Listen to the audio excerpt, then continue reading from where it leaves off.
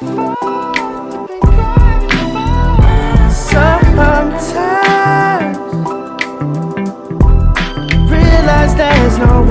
have tuned into Breaking the Mask of Depression with your host, Diva with Depression.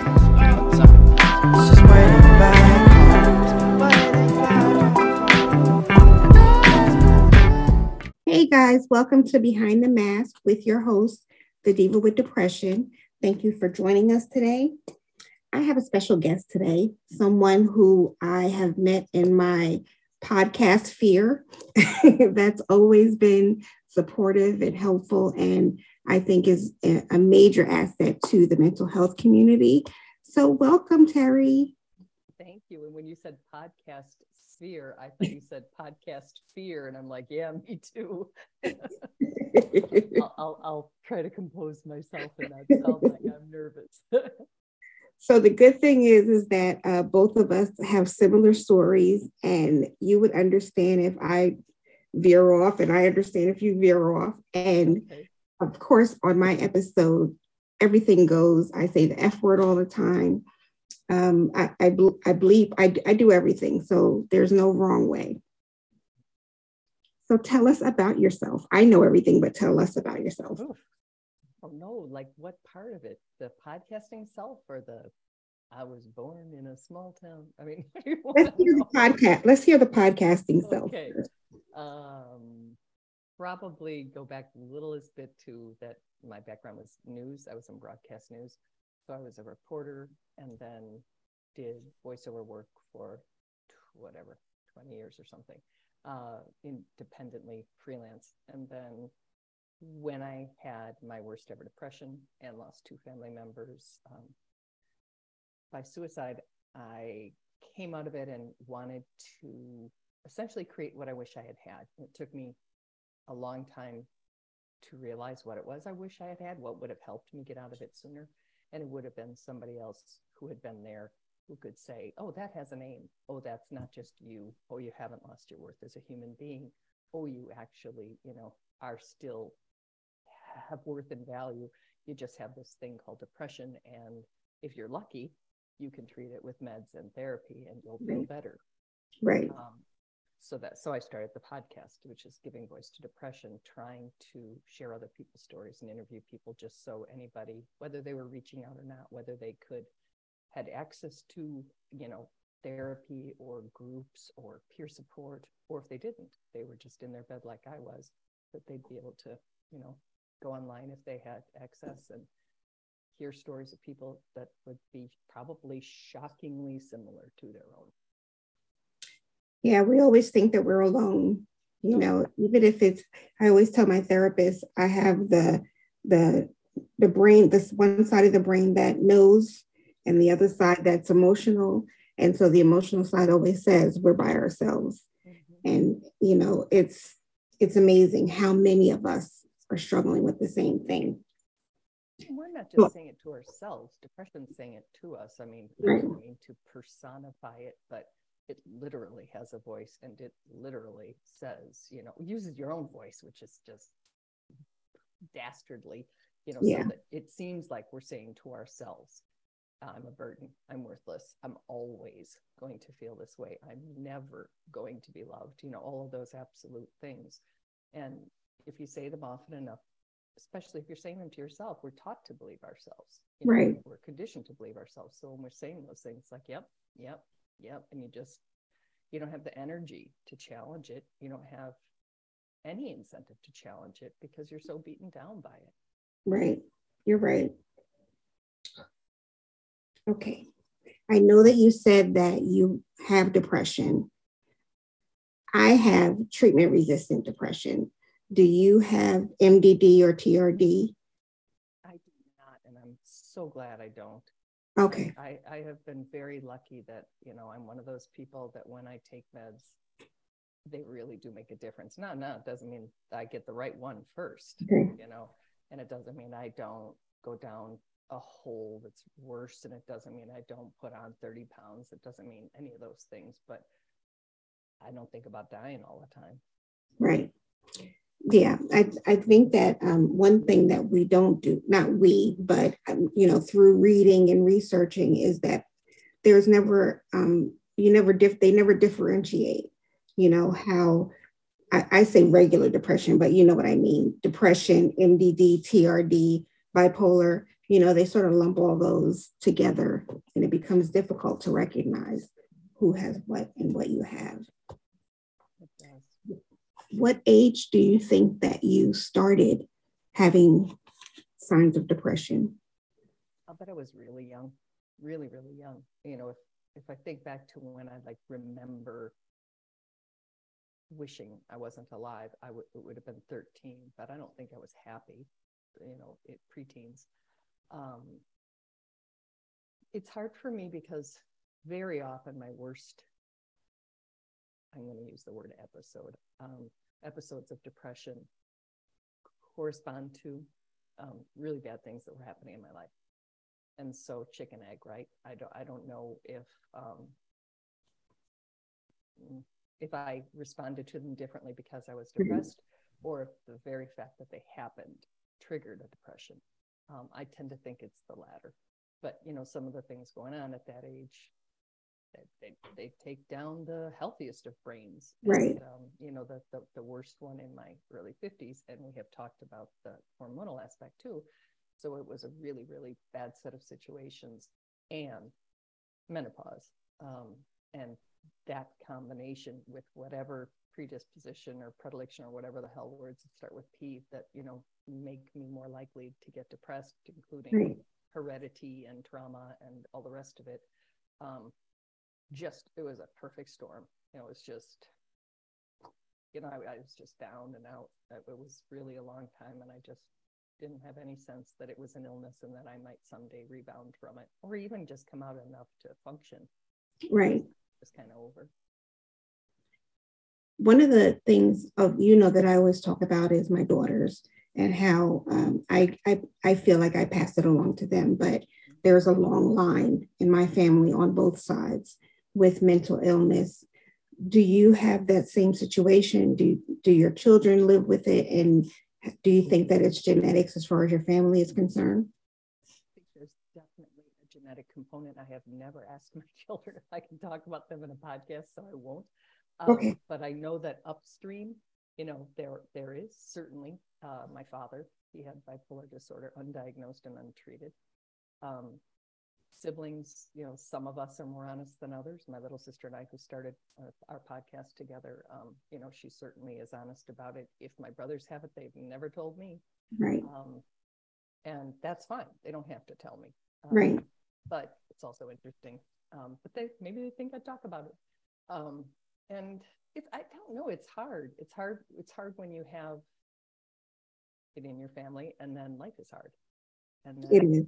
There's just so many things that can get you.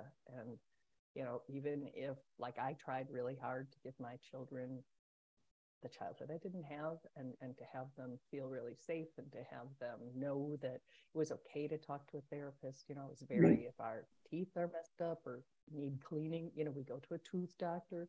If we're having trouble with our feet, we go to a foot doctor. And I just call a therapist a feeling doctor. And I said, when you have complicated feelings, I have never been a parent before. So, all I can do is my best, but I don't actually know what I'm doing. So, when there were times that, I thought something was that they weren't telling me maybe, or that I didn't have the right response because I had no idea. Then I would just say, let's just bring in somebody, a little above my pay grade who can get us on the right course. And sometimes that was school guidance counselor, because that's what we could afford and that's what we had access to as a single mother. But that made a difference too. It was just another set of eyes on them, another perspective, another, just not me, relying on me to do right by them, because where would I have learned that? Exactly. I love that you said that you've never been a parent before. And that's so true. The same way, you want to give them what you didn't have, but there's no manual. So as much as you do, it can go off track, in an instant. And that'll set off another depressive episode, Right. And what's too much? and right. where's supporting and where's enabling and all those slippery lines. And yeah, it's a very complicated thing. And it's not like it ends when they're 18. Exactly. So, Exactly. yeah. I say that all the time. You know, I answer the helpline and I tell people there are babies until the last breath, you know. That's true. That's true, whether they like it or not. Exactly. They have to suck it up. So one of the things that stood out to me that you just said is that you have brothers and a sister. Is that that's right? And 3 brothers. Okay. Oh wow, big family. Irish Catholic. Yeah. I have 2 brothers, and we all grew up in the same environment. Mm-hmm. We all have the same mom, you know, and so pretty much our stories are the same. But like you said, your siblings, some of them won't admit to what's going on with them. And maybe nothing is, right? I don't know. That's the whole point. I have no idea. It'd be nice just because it's our family medical history, right? Right. It's just like, hey, anybody else have high blood pressure? Anybody else have high cholesterol? Because it'd be good for me to know if I'm actually making bad dietary choices, right? Or if there's a genetic component here too. Do you think exactly the same with depression? Oh, okay. Do you think that that affects your conversations, or, you know, do they understand even if they don't suffer with it, that you and your sister, do they get it?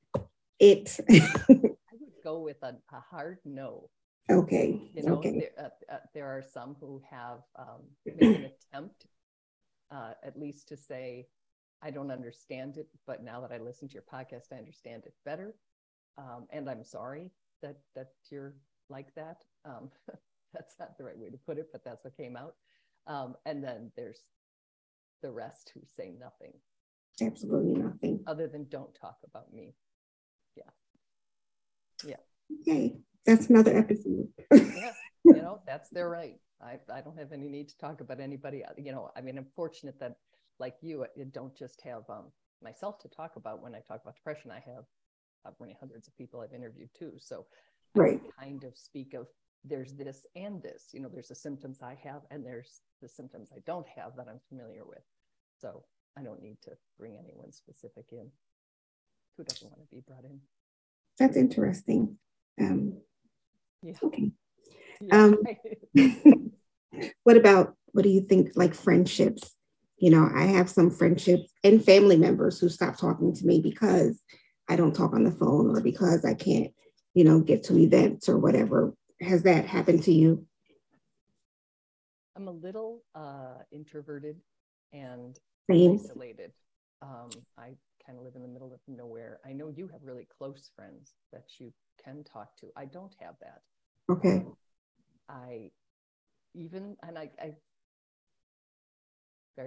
to try really hard not to sound judgmental here. It's more difficult to understand doing what I do for a living, and I'm in my 7th year. You know, you would think that perhaps you would hear, hey, if you do live alone and we don't see you very often, how would we ever know? How would we ever know if you were hurting? How would we ever know if you needed some support?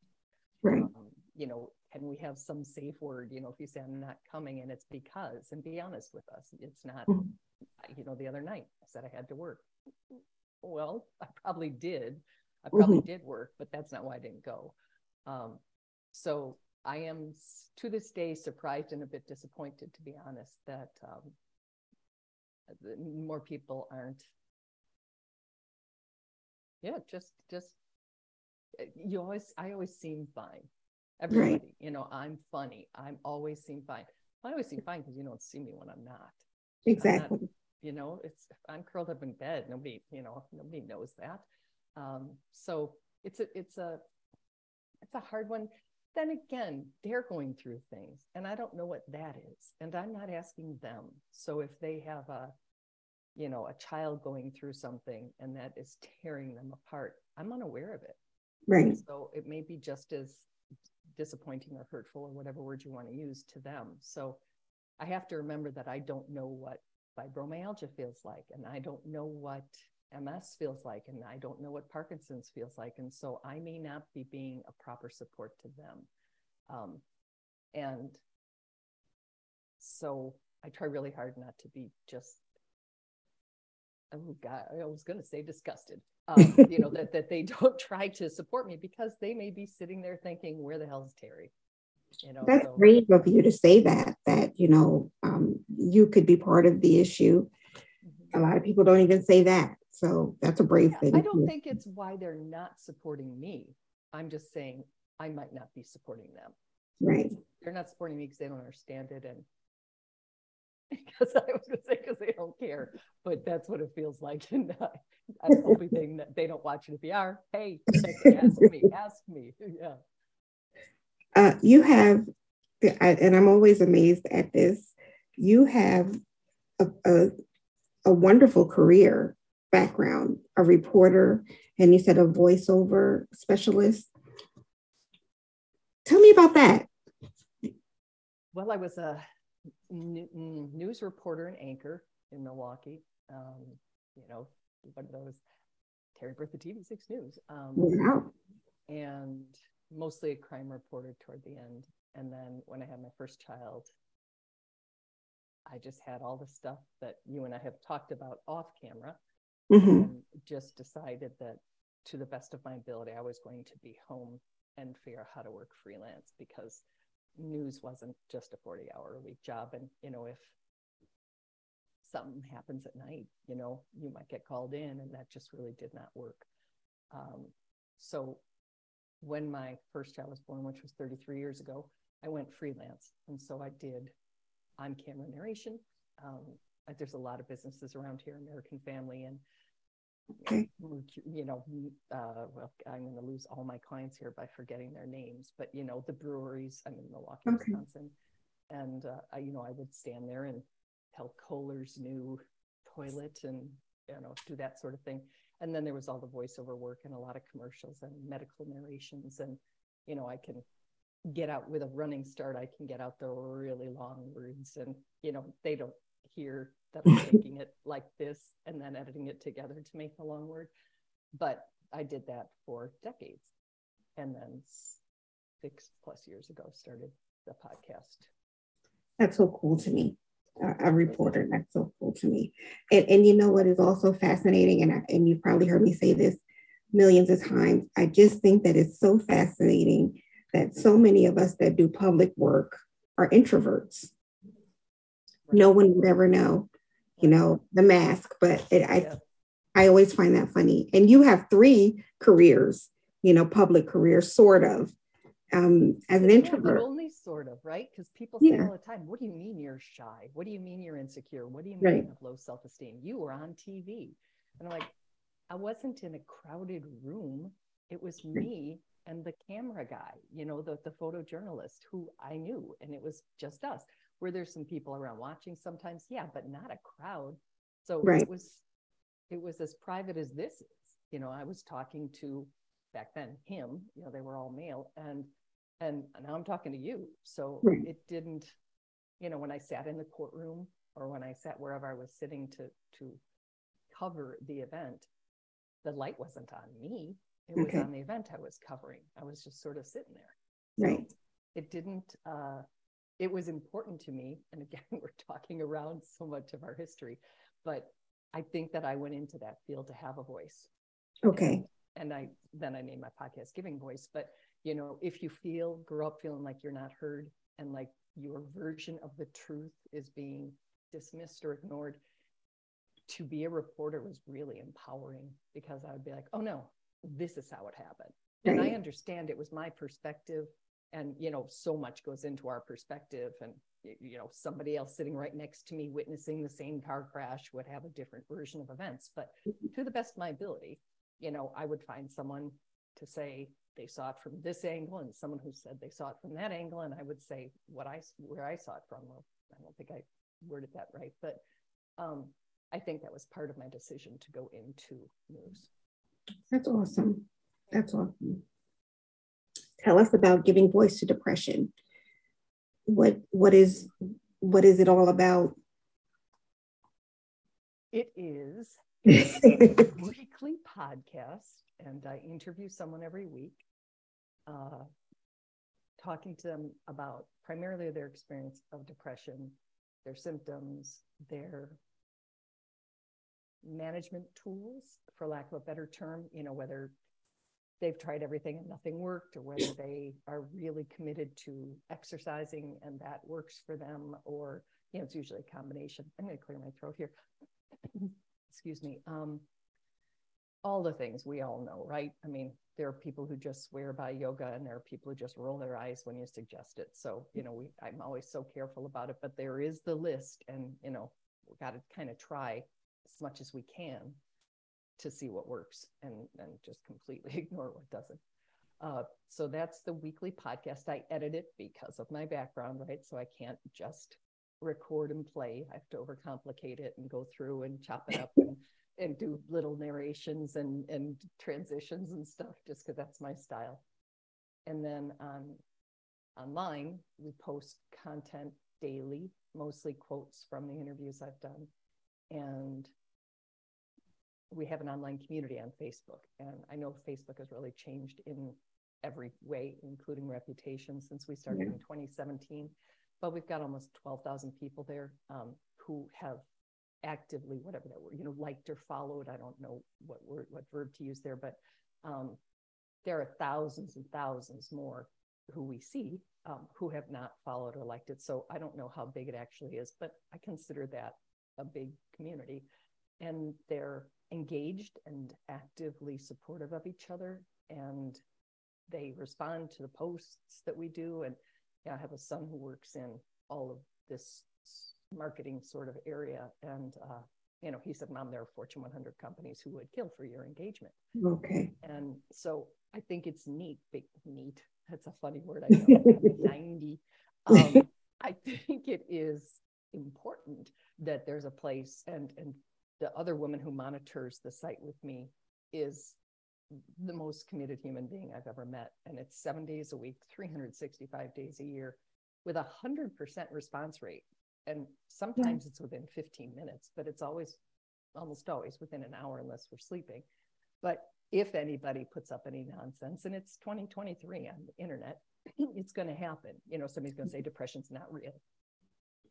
And we just gently say, you do realize you're in a community of people with it. So perhaps you might want to look for the depression's a lie community, and you go for it. But right here, that's not welcome. So, and very often they'll stay. So I'm like, were you saying that to us, or were you saying that to yourself? Have you heard that, or are you saying that?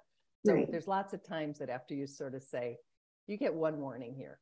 So if you say anything like that again, I'm just going to block you, because that's what we do. And we haven't had to a lot, but I have zero, just no patience for that. And then they'll stay and they'll stop doing it. And I think, okay, I get it, because anger and aggression can be signs of depression. So I have to be real careful and say, like, are you actually an asshole, or are you depressed and you're feeling like that and you're coming at us? Right. That's awesome. That's wonderful that you've cultivated this whole community. It's inspiring to people like me who have no community. That's not true. I do. But when you say 12,000 people, that's amazing to me that you're inspiring 12,000 people. And I think that's key, whether it's one person, 12,000 people, you're doing great work. So it's a safe place that they can go and read something every day, that's going to be related to a condition they have. Condition isn't the word I ever use for it, but they know they're amongst friends, strangers, total strangers probably, but people who get it. And it's just not that easy to be in a community of people who get it when you have something that lots of days you don't get. Exactly. So I know that you've mentioned this several times throughout us knowing each other, and I think you said it in the beginning, but what was the catalyst for you and your sister creating Giving Voice to Depression? And it doesn't have to, it could be general. I know some topics are hard. Yeah, it was my worst depression. It was just that. And there's this sort of altruistic part which is true, that, I wanted to provide what I believe would have helped me. there's also the incredibly selfish part, which is I just could not make peace with losing 2 years of my life because, right. And here's the self-judgment, because I was too stupid to know I was sick. Right. And, that I can say, obviously it's not just me, it's stigma. If people talked about it, I would have known. Mm-hmm. If I limped for 2 years, they'd have been lining up to drive me to the hospital. They'd have been telling me to get an x-ray and the difference between a sprain and a break. And, oh, have you this? And can you put weight on it? All that. Nobody said anything. And when you're showing up when you can, I just remember, oh, Lord, just, those things you have to go to, they're, and sitting at the table, just like, how can you not all see that I'm just physically here? Like there was almost a delay, and it was, the words were sort of muddled, and you'd be like, huh? When somebody asked you something, like, why isn't somebody saying, hey, are you okay? Right. Again, if I just did that through lunch, someone would have said something. Yes. So I don't know, but nobody did. And so I wanted to make some sense of having lost that lost time. And if it was like, well, I've always said I'll walk over broken glass if there's something important on the other side. I hate doing it and just cutting my feet. Like that just pisses me off. So if I was going to go through that experience to get to a point where I was starting a nonprofit, which I've also done, and making a difference for who, I don't know how many people, but for somebody, that I would do that. I would rather do that for like a month and then do it 10 years, but that's how it played out. So those are sort of the two things. And then I asked my little sister because I was just afraid to do it alone. And I also thought if it was just me talking, it'd be like, yeah, it was okay. Point made. Now what? What are you going to do for the other 20 minutes? So I knew with her, we had enough chemistry and history and banter that whatever topic we were talking about, based on the person's story, that we would be able to kind of keep a dialogue going. Did that answer your question? I think so. Yes. I think it's great that you have someone that is willing to work with you and partner with you. That's hard to find, whether it's family or anything. Yeah. So I think that's great. Very lucky, very blessed. She quit after 5 years, which she is more than entitled to do. It's like, I think we're there. We got just started. And wow. And also she asks the very real question, like, if you have 300 episodes out there, is there a worthwhile difference between that and 500? Is it worth doing this every week for another, And I don't know. I have said yes so far. She said no. And again, I understand both answers. How do you not understand both answers? So, and again, that's my news background. Right. I understand there's two sides to, I always say 3 sides to every story, right? And we certainly see that with politics and everything else. People who truly believe what they truly believe might be the exact opposite of what we truly believe or I truly believe. So that was actually one of my next comments or questions. Every day, I told somebody this the other day, every day I'm quitting. Every time I have to record an episode, I'm quitting. Every time I have to write a blog, I'm quitting. So is that where do you see yourself? I guess maybe not even 5 years, maybe in 2 years. So many answers to that, because there's a part of me that thinks like it kind of feels a wee bit like a machine at this point. Right. It's sort of like every Tuesday I post a podcast, and then I this and then I that.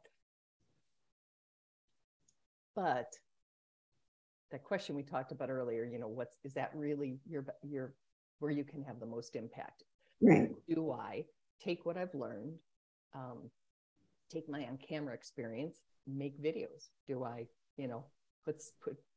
I made a compilation of the answers to the questions. What does your depression tell you about you? And then how does it help you to know, tells us all the same shit. So that this bully isn't just picking you because you're Dee or me because I'm Terry, but us because we have depression. Right. And I thought, well, I could do one with, what are your symptoms? What does it feel like to you? how do you describe it? Because sometimes not having the language is what inhibits us from being able to say, no, I'm not sad. I don't feel anything. And someone else is deeply sad. And, someone else is angry as hell and there's no real reason. So it can help to know there are different flavors, to use a word. I think about conferences, should I now be doing that? And trying to have even mental health professionals, right. say, hey, wait, you need to hear it from like what's going on in our heads. Don't say, do you ever have suicidal thoughts? And I say, no matter what is actually the reality. And you check that box and we move on. Right. Or I say, let me give you a little bit of detail behind that question. Do you wish you were dead?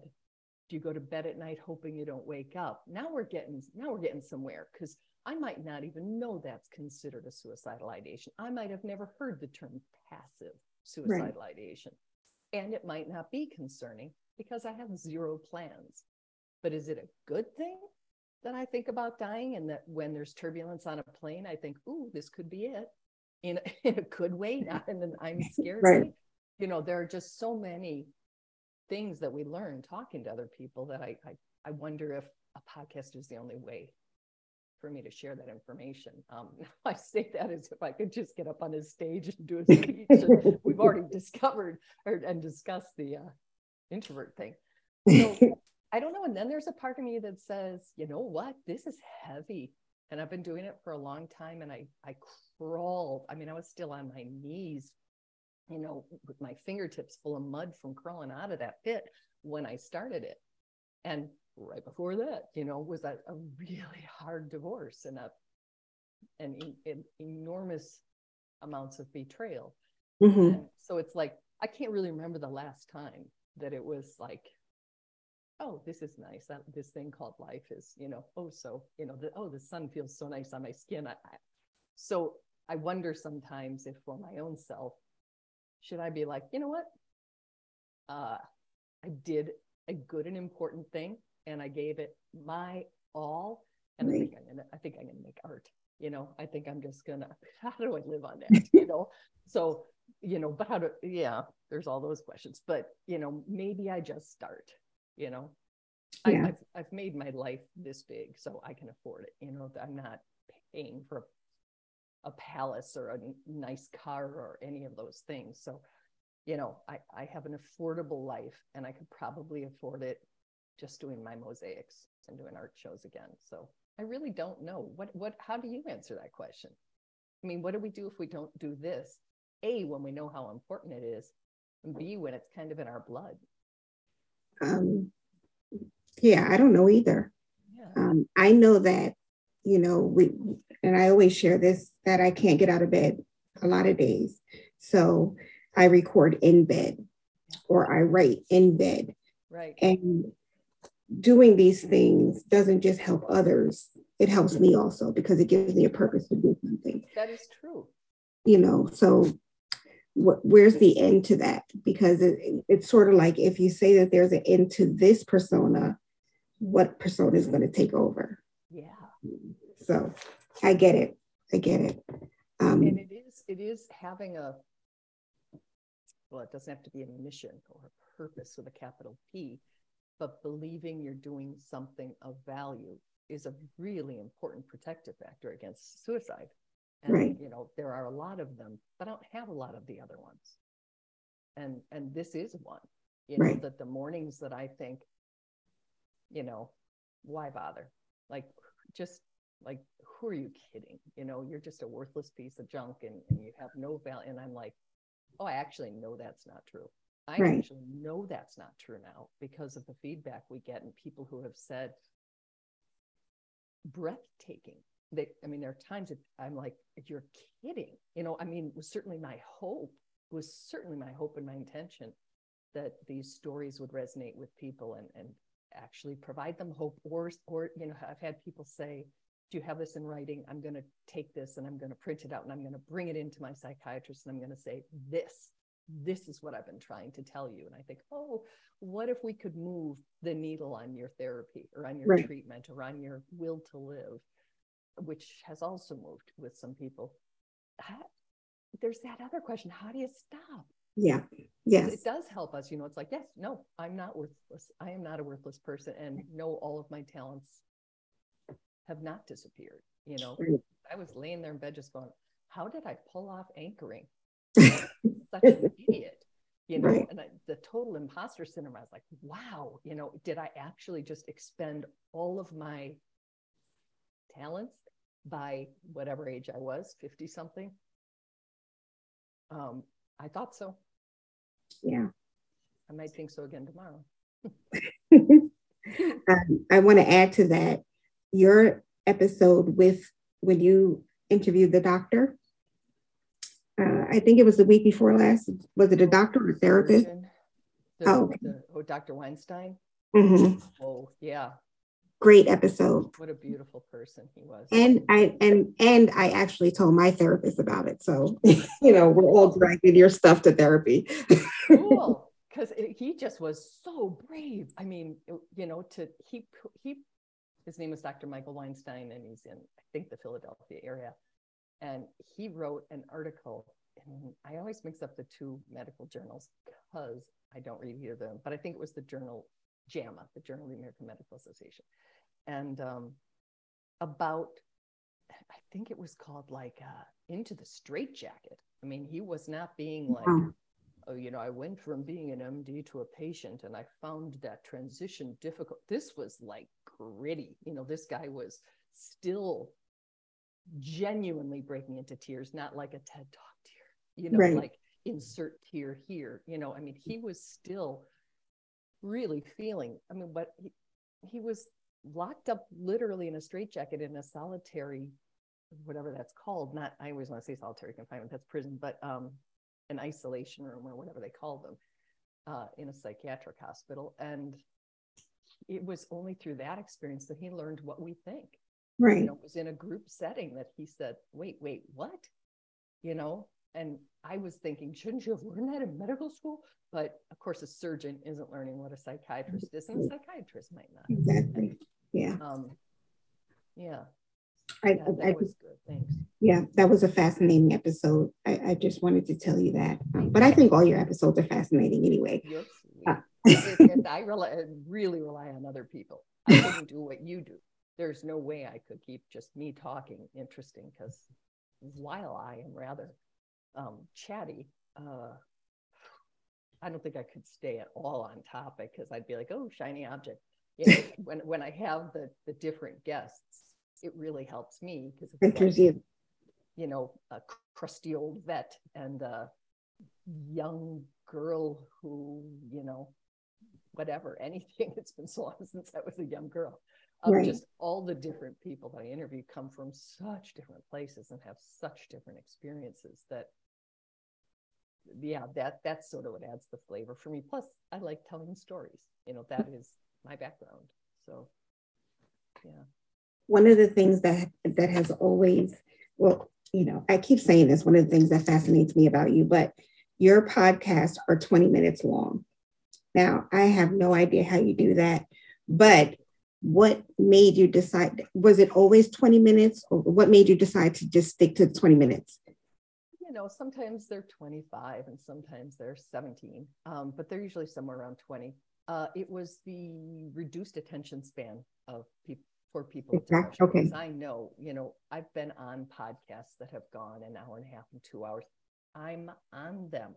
I'm the guest and I can't listen. I don't even listen to see if I made a mistake or said something that I need to apologize to someone for. Right. I just am like, oh, who would listen to this? So I was trying to make them sort of bite-sized, but not like if I did an interview with someone and then you take off the intro and the, outro or whatever, close, and just had this in the middle be like, that's when we're going to talk. Sometimes it can take 10 minutes to kind of get to the good stuff. Right. And sometimes somebody goes, oh boy, let's say they're talking about the importance of nutrition, and there is importance to nutrition. There is importance to hydration. There is importance to exercise. I don't think I said that correctly, but do I want to hear someone talk about that for 15 minutes? I do not. So that way I can say they have several things that help them. Nutrition, and it can just say if I don't have even when I can't cook a healthy meal, I make damn sure I have protein bars and sliced apples on my nightstand, period. Right. Then I can say, and exercise. And they say, I try to get outside at least twice a week. Boom. So that's where my audio editing, right? Because that's, again, my background. So I just try to, because news, you had a minute and a half. Right. Sometimes 45 seconds. And when they said a minute 30, they did not mean a minute 33. They did not. I mean, you could get like in some real trouble if you go, it's 1:37. That was not okay, because somebody else had to take 7 seconds off because they got to start at the right time and end at the same time. So I think that background really kind of stuck with me. And it's like, I could summarize War and Peace in 20 minutes. When you had a minute and a half to tell whatever happened at a budget meeting that you were at for an hour and a half, or a murder scene, minute and a half, that's like nothing. I've sneezed for a minute and a half, but it's also a really long time if you choose your words carefully.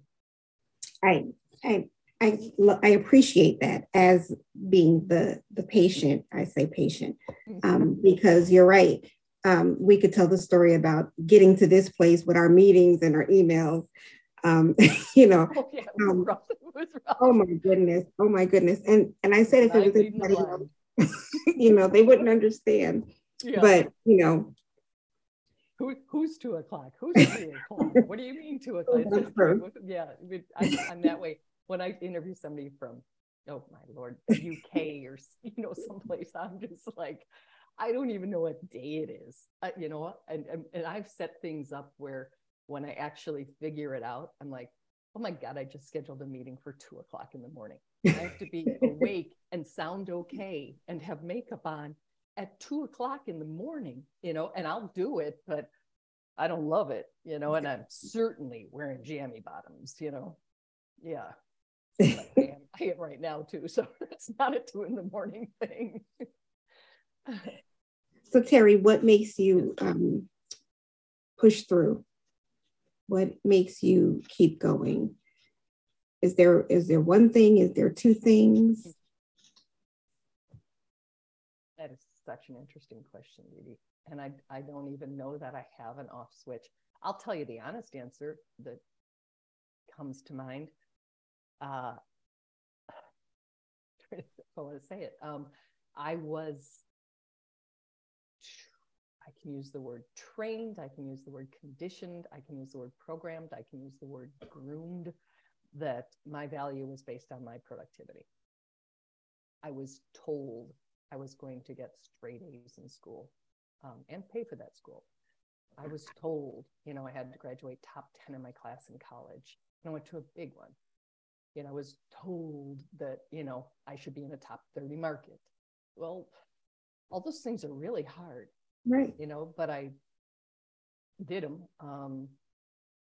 But I think that's why I think I have low enough self-esteem that if I actually stopped doing something that I know has value, that I would lose value. There's your very honest answer. I love that. Why do you? I don't love that you're going through it, but I love that your answer. I love that. Quickly, because I have to ask, you mentioned art, and I'm a huge fan of art. Well, somebody corrected me, art as therapy. And if I turn this camera around, you'll see Easter wreaths everywhere. You'll see a bin and a Cricut machine. What type of art do you do? I'm a high craft. Okay. I'm not really artistic. I told my children, if somebody ever came in the house and said, like, bad things will happen if you can't draw a convincing stick person, I would be like, hey kids, I am so sorry. I'm so sorry, because mommy has no talent. But I do mosaics, and that's, breaking up glass and gluing them and then grouting. And I've done full life-size mannequins, and I can give you some, and set pictures. And I do a lot of hearts, and I've done installations in people's houses and floors and walls and stuff. But there is a direct connection to what we're discussing, because for me, there's a really good metaphor about the windows I'm doing that look like stained glass. I pick up on the curb. Someone else thought they were garbage. I saw their beauty. The glass I use is all scraps from people who made real art, who made the cabinets like for a furniture company or something, and the little strips that were left and fell into the crap bucket. I would buy the crap bucket. And so, or they would give me the crap bucket, whichever. I think scrap is actually the right word, but in their mind, it was crap. And so then I clean them all off and I make these beautiful things. And I think of the fact that it's so easy to discard things as broken and not see their strength and beauty. And I also think there's that metaphor for life, that things break, things break, and it might be vows, and it might be hearts, and it might be anything. And it's kind of our job to pick up those pieces and try not to just, really hurt yourself with all that. There's a lot of DNA in my mosaics. I am always cutting myself, but to put it back together in a way. And if anybody ever looked at that plate that you glued back together, or that this or that, are they ever going to say it's exactly like it was? Oh, it's even better than it was. And there's that Japanese art form where they use gold in the cracks and they believe that it makes it more valuable and more beautiful. But the world doesn't work like that. The world doesn't look at us and think, oh, you have depression and you think about dying and, you put on a whole bunch of weight. I think you're more beautiful. The world just doesn't do that. And especially when you're on camera. Imagine trying to be, exactly doing those things. It's like, yeah, it's real. I'm going to totally go off because you said I could. But when I had my daughter, so I used to be on camera, and I had this newborn, and they needed a mother and a newborn. And I showed up with my newborn, and in came a model. And I handed my baby to the model to be the newborn's mother. And I'm like, this is what a newborn's mother looks like. I still had my pregnancy pooch. I looked like I hadn't slept in a month because I hadn't, my boobs were probably leaking. It was like that. Wait, what? First of all, she's blonde, and we were like jet black hair. And I was just like, huh. So the world really doesn't want to see, that. But I see the beauty in the broken, and I make something that has integrity, literal integrity from the glue and the grout. And I have them all over my house. That's awesome. You have to send me pictures. Now they said life size. I thought it was just, pictures and stuff like that. Life size, send me pictures. He's a mirror man, life size Nike mannequin. Wow. So he's quite chiseled. And, I don't even really want him. Do I really want like a 6 foot tall mirrored man in my house? Probably not. But if anybody's listening, they have a lot of money and you want to buy it, let me know. So yeah, that's what I do. Send me some pictures. Tell us where we can find you.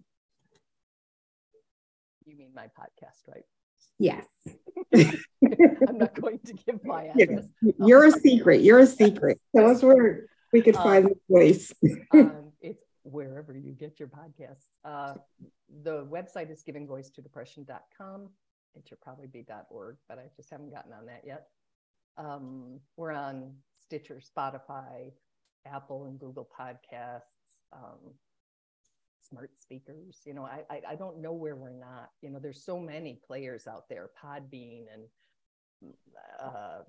Libsyn, and when I Google giving voice to depression and the things that come up, I'm like, I didn't even know that was one, but how could I possibly? It's constantly growing and changing. And in 2017, when I started, we use SoundCloud to post it.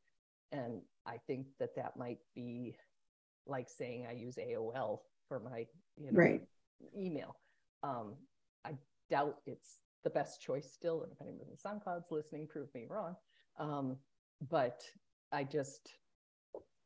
think we're at most of those places. And if you don't know this place, and the Giving Voice to Depression Facebook page, I always post every week. Across social media, I try to post it every Tuesday. Right. Well, I want to thank you. Nobody knows that this is my first interview outside of my babies. No one ever would know. No one ever would know. You're awesome. Oh, Thank you so much for, thank you for that. And thank you so much for coming on and talking. Thank you for everything that you do, because I'm telling you that you're an asset to the community and to the world. And I'm going to say right back to you, same thing. Thank you for what you do. And I believe that you are gold. Thank you. And I thank you for everything that you've done for me, supporting me, thinking of me when there are speaking engagements. I can't tell you how much that means to me, but thank you so much for being on. And guys, go check out Giving Voice to Depression and listen. You'll be fascinated. You will be absolutely fascinated. But thank you again, Terry. Thank you so much. I'll send you some pictures as soon as we stop. Thank you. Thank you guys for listening today. If you don't already do it, go follow me everywhere. DivaWithDepression.com, Instagram, all those fun things. And listen to my episodes, share. I hope that you get at least one nugget from today's interview. I know that I have a few, so I hope that you get at least one that's going to help you lead a more peaceful life. Thank you, and I'll talk to you guys later. Bye.